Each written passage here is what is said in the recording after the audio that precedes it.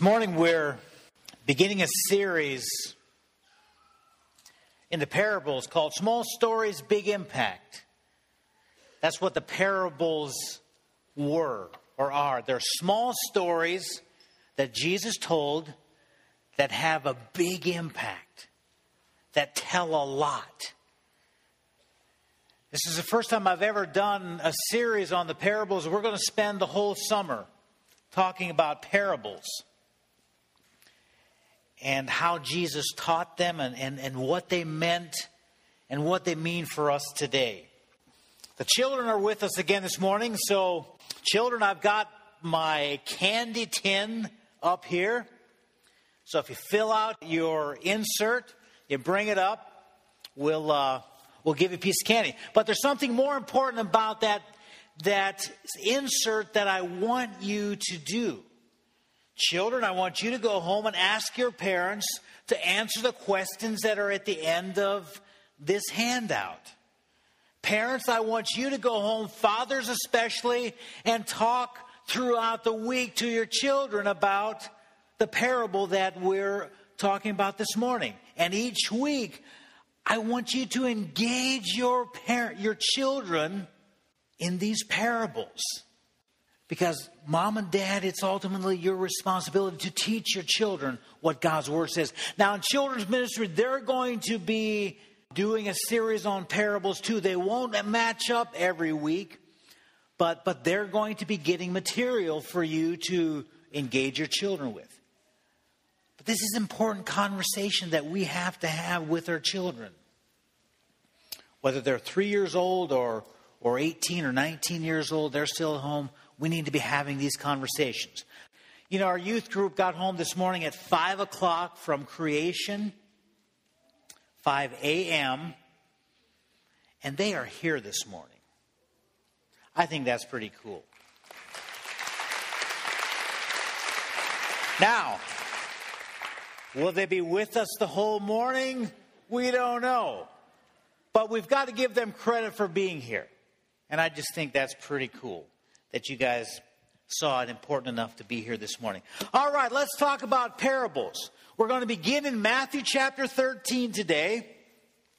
And we'll be keying in on Matthew 13, verses 44 to 46, the parable of the treasure and the pearl. But before we begin, we need to talk about how you interpret parables and what a parable actually is, because that's very important. And I want to warn you, you see a lot of really messed up ways of looking at parables, of how they're interpreted. So it's important to understand what a parable is and how you interpret it. So this morning we're going to do a little bit of a lesson on how to interpret Scripture. That's very important. So what is a parable? Well, a parable simply is a placing beside. It's a comparison.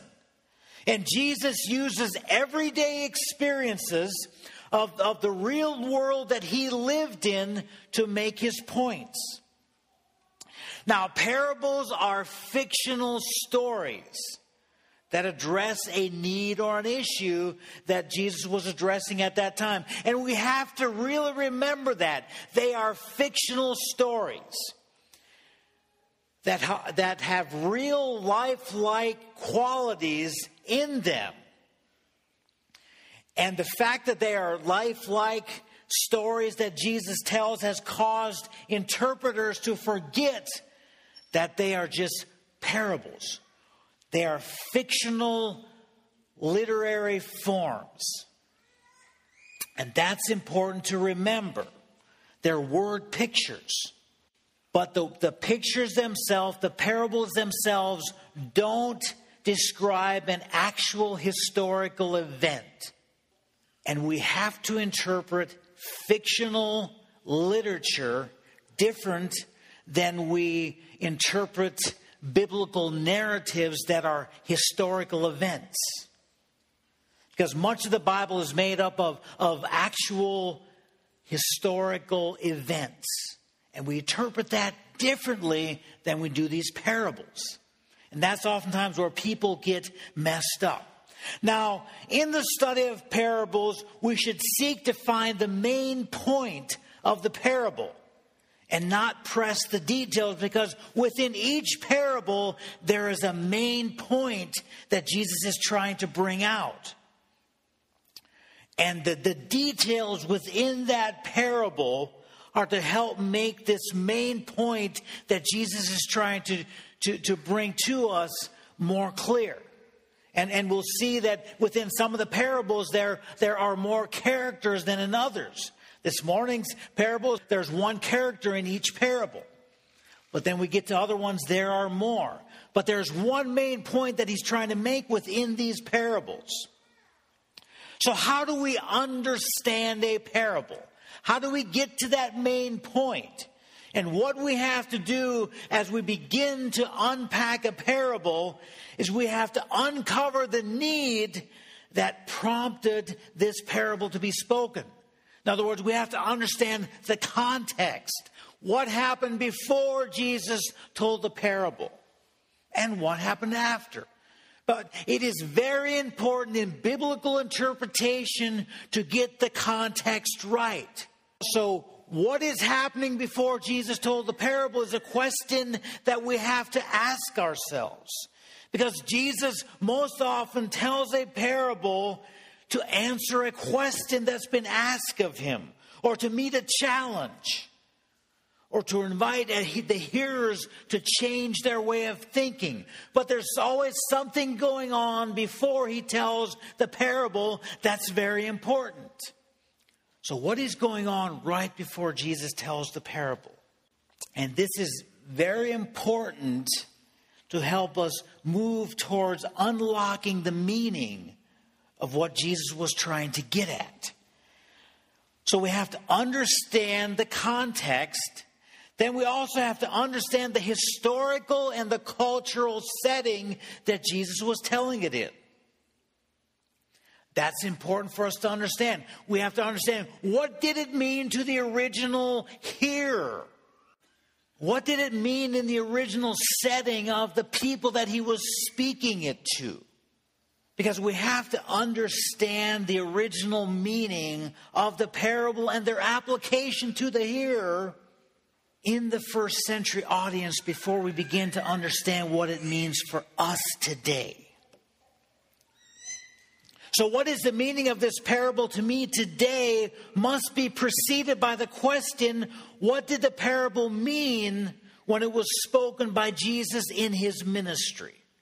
Understanding the historical context within which Jesus was speaking it and what was going on. We have to understand the cultural implications of what Jesus was speaking to, of what he was addressing. What was going on in the culture? What was the culture like?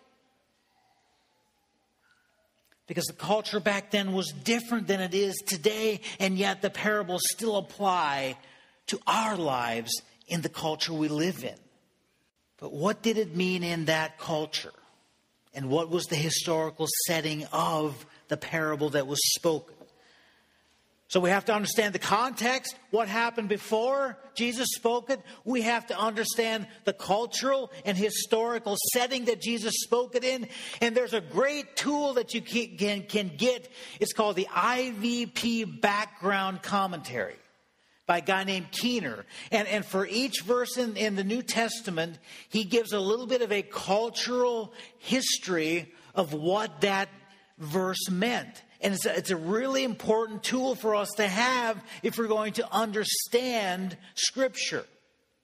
Now, that requires a lot of work, but interpreting Scripture correctly requires a lot of work, and we are required as believers to put the work into understanding what God's Word says.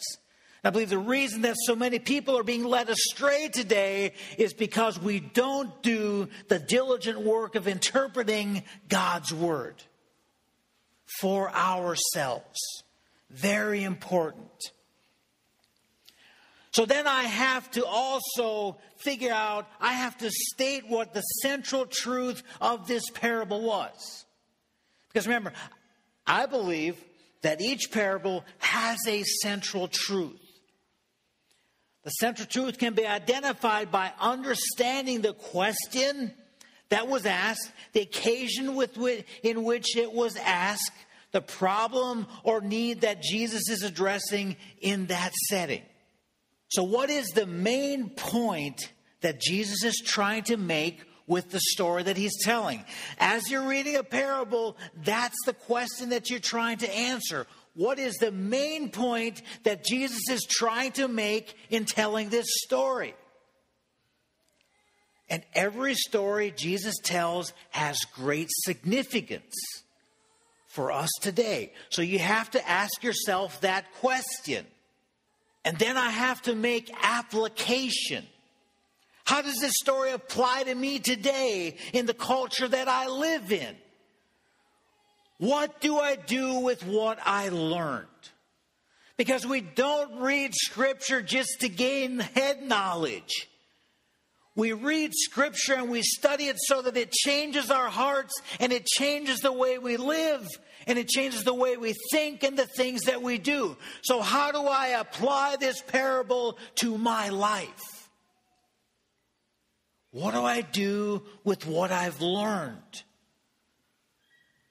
And you know, as I get older and read Scripture, I've learned that I can read the same parable multiple times, and it will speak to me differently depending on what I'm experiencing in my life at the moment. The truth of the parable never changes, but at times, depending on what I'm going through, it helps me with different situations. So this morning we want to address the parable of the treasure and the pearl.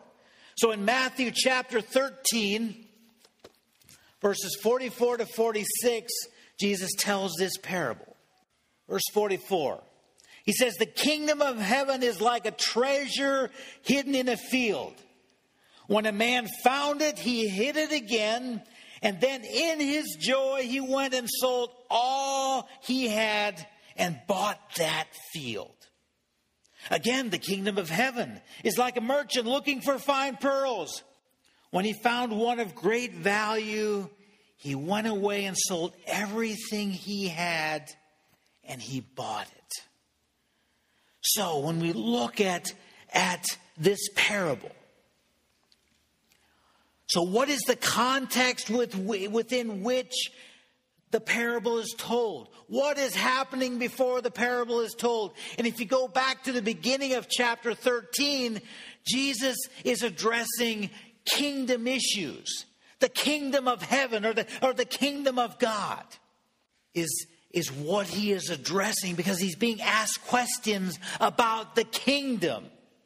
When is the kingdom coming? And remember, for Jewish people, when they thought of the Messiah, and they thought kingdom, they thought the Messiah was coming to set up an earthly kingdom that had geographical boundaries, and he would rule and he would control the government.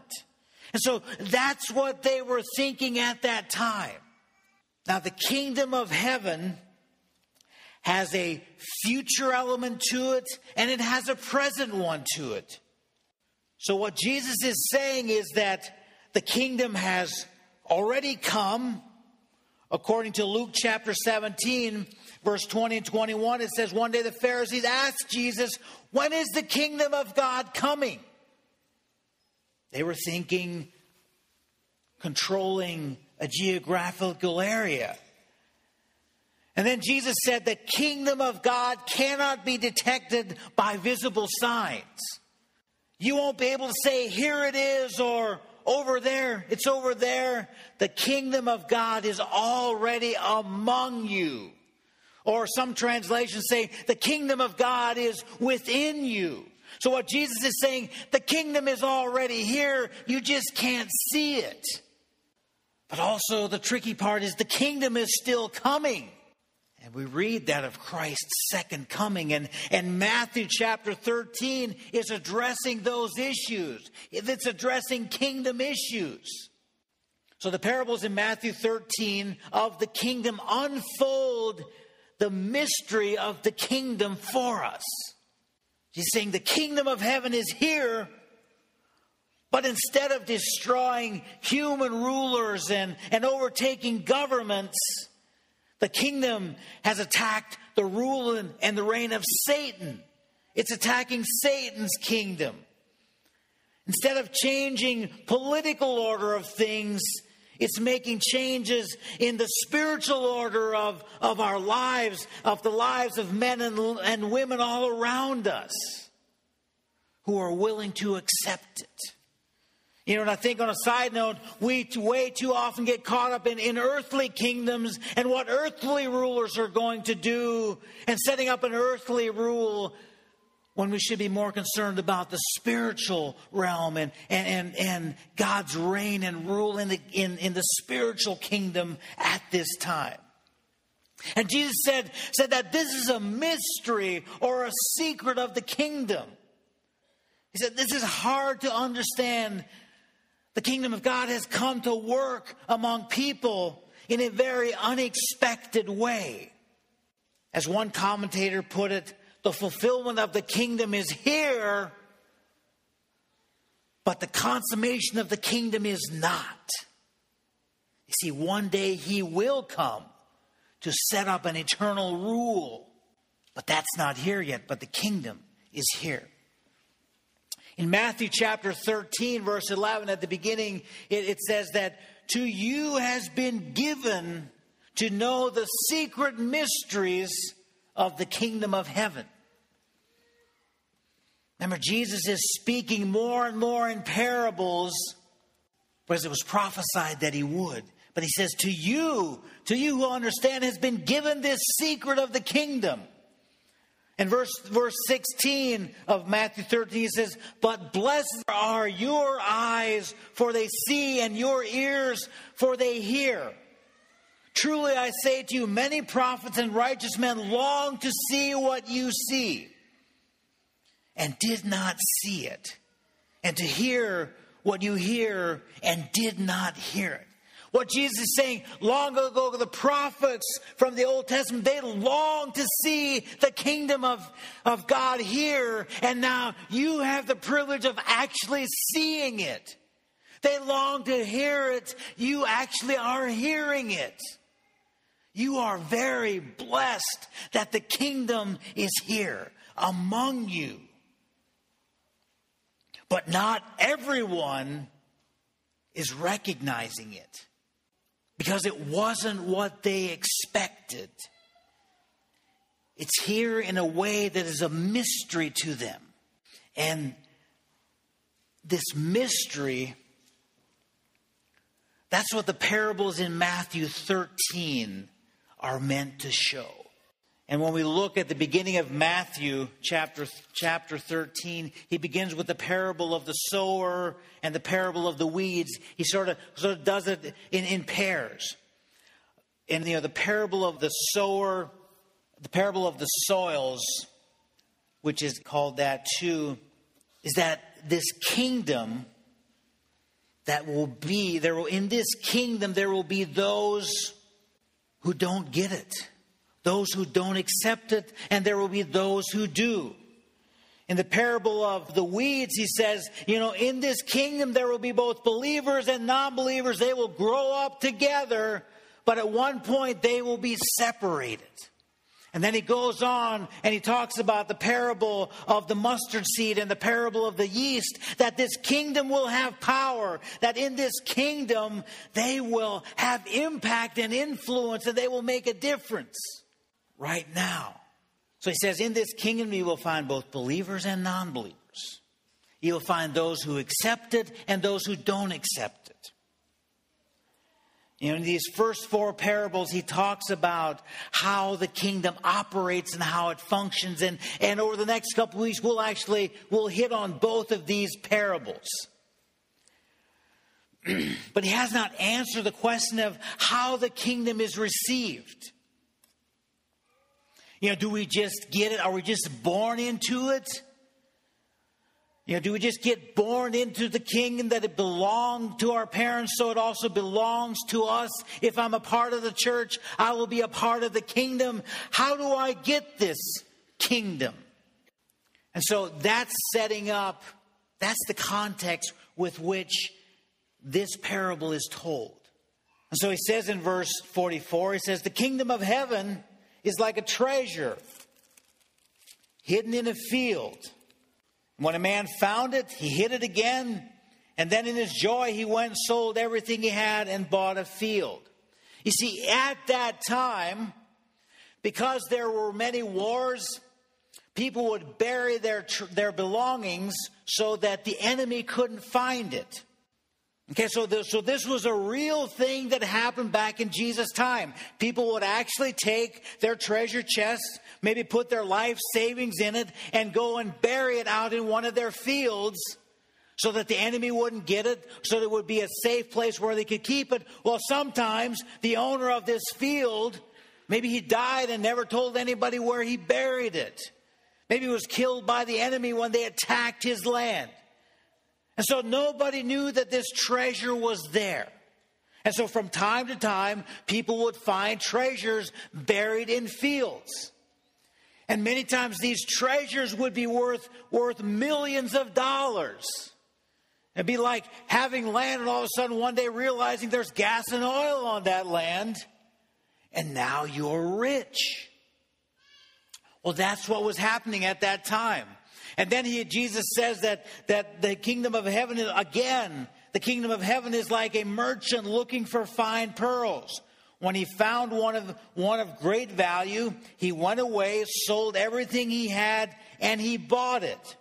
So we see a man that was on the search for a pearl. Now, at that time, pearls were the most valuable gem of that time. They were worth more than diamonds or anything else, because of the way that they were. Men would actually tie rocks to themselves so they could dive down deep enough to harvest pearls.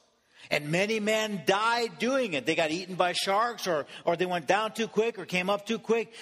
So it was a very precious gem. And the Talmud says that a pearl was beyond price. Kings would, to flaunt their wealth, they would put pearls in I think it was vinegar or wine or something that would dissolve these pearls, and then they would drink it just to show their wealth, to flaunt their wealth. So pearls were of great, or as the Talmud says, they were beyond price. They were priceless. So as we read that, we begin to recognize that this kingdom that Jesus is talking about was of great value. In fact, he says it was priceless. And the hearer of Jesus' day would have understood that. They would have understood that this pearl was absolutely priceless. This treasure that was found in a field was worth more than they could ever imagine. That they could lose nothing that was worth more than that. Nothing comes close to its value. And he says the kingdom of heaven is like this treasure that's hidden in a field that is of greater value than you have ever known. He says, the kingdom of heaven is like this fine pearl that is beyond price. It is priceless. So the hearer is understanding that Jesus is setting this up to be, this is very, very valuable. And that he's equating the kingdom of heaven to these treasures that were hidden in a field and that the merchant searched for and eventually found. And so they're understanding this. They're understanding that this kingdom that Jesus is talking about is worth giving up everything to gain. And in this parable that he told, these men recognized its value and they sold everything that they had to gain this precious treasure and pearl. You know, Paul talked about the willingness to give up everything for the sake of Christ.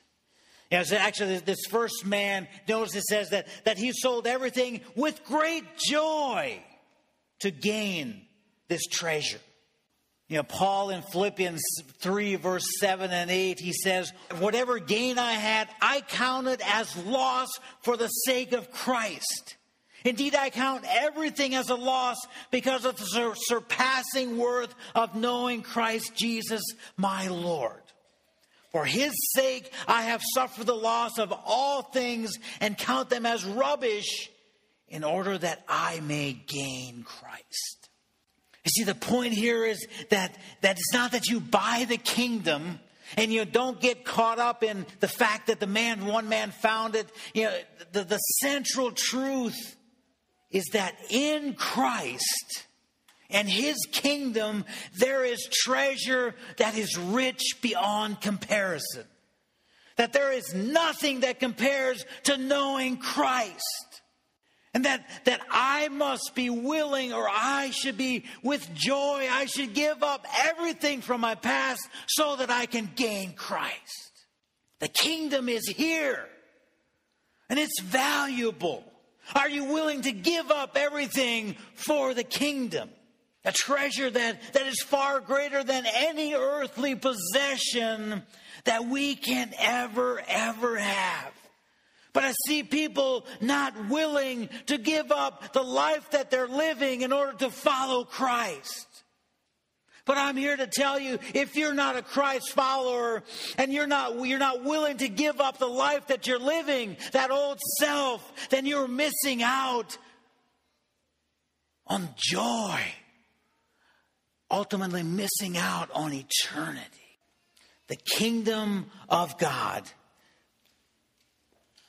Salvation is the most precious thing that you will ever find. Now, it also in here, as you look, you notice neither one of these treasures, the treasure and the pearl, they were hidden. You know, it wasn't for the superficial looker that everybody would gain it. But the one man, he was walking along. Now, it doesn't say how he found it. It just says one day a man was in a field and he found a treasure. We don't know if he was looking for it. That's beside the point. We just know one day he was walking along and he found a treasure.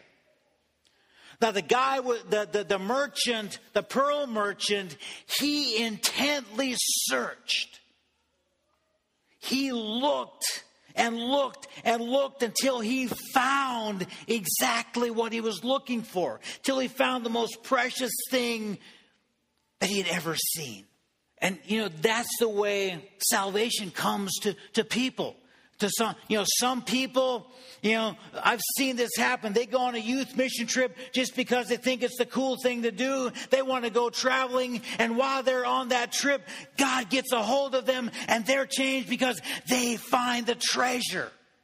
And they're changed. You know, the Apostle Paul, he wasn't searching for Jesus. He wasn't searching for anything. He was searching for people to kill. But along the way, he found a treasure. But last week, as we heard with the Ethiopian eunuch, he was intently searching for that which was precious. He was looking for the kingdom, and as he searched, finally he found it. And so it's not apparent to everyone. One man was seeking, the other made a discovery. But both pursued what they uncovered. And they didn't half-heartedly pursue it. They pursued it with everything they had. You notice it didn't say that the man who found the treasure went and sold half of everything that he owned, or 3/4 of everything he owned, or just had a garage sale for the things that he didn't like. It says he sold absolutely everything to gain that treasure. And see, I'm afraid so often we are willing to give a little bit of ourselves for the kingdom. We're willing to give those things that aren't that important to us for the kingdom, but we're not willing to sell out for Christ. And those men couldn't gain the treasure of the pearl by giving just half of what they had. They had to give everything. And we have to give everything we have, all of our past, if we want to gain the kingdom. That treasure that is worth more than anything we will ever experience. But whether I discover the kingdom or I come upon it, I have to reach out and embrace it, receive it. You see, just because your parents are Christ followers doesn't make you a Christ follower. You have to embrace the kingdom. Just because your dad embraced the kingdom doesn't mean you have the kingdom. It's not inherited. It's something that each one of us has to embrace. Has to reach out and embrace it and give everything we have to get it. At some point, we must all come to the place where we realize the value of giving up everything for the kingdom. And we have to make a choice. Am I willing to give everything for the kingdom, or am I not? Every one of us has to make that choice. And if we're not, we'll see what happens in the parables. Jesus addresses that. Those who were not willing and those who were. And the question I have to ask myself as I read this parable, am I willing to exchange my will and strength and resources for His will and for His glory? It says that's ultimately what it comes down to. Am I willing to give all? Because this is an all or nothing deal. Have you given your all? Have you traded in your stuff for the greater thing of what Christ has for you to gain the kingdom? Stand with me. Father, we thank you for your word, for truth. Lord, we thank you for your Son, Jesus, who came to this earth for us, to give us eternal life. Lord, I just commit this group to you. Lord, for those that have not been willing to give themselves, I pray, Father, that you would just show us, convict us, move us to desire the kingdom, to desire the greatest treasure, or to not allow the world to keep us from gaining that which is most precious. Father, I pray as we go through this series of the parables that you would show us yourself, Lord. You would show us what you meant through these stories that you told. And Father, that they would be life-changing, that your Spirit would work and move in our lives and change us and make us into who you desire for us to be. And Lord, that we would bring you honor and glory through our lives, that we would make you famous. We pray in Christ's precious name. Amen.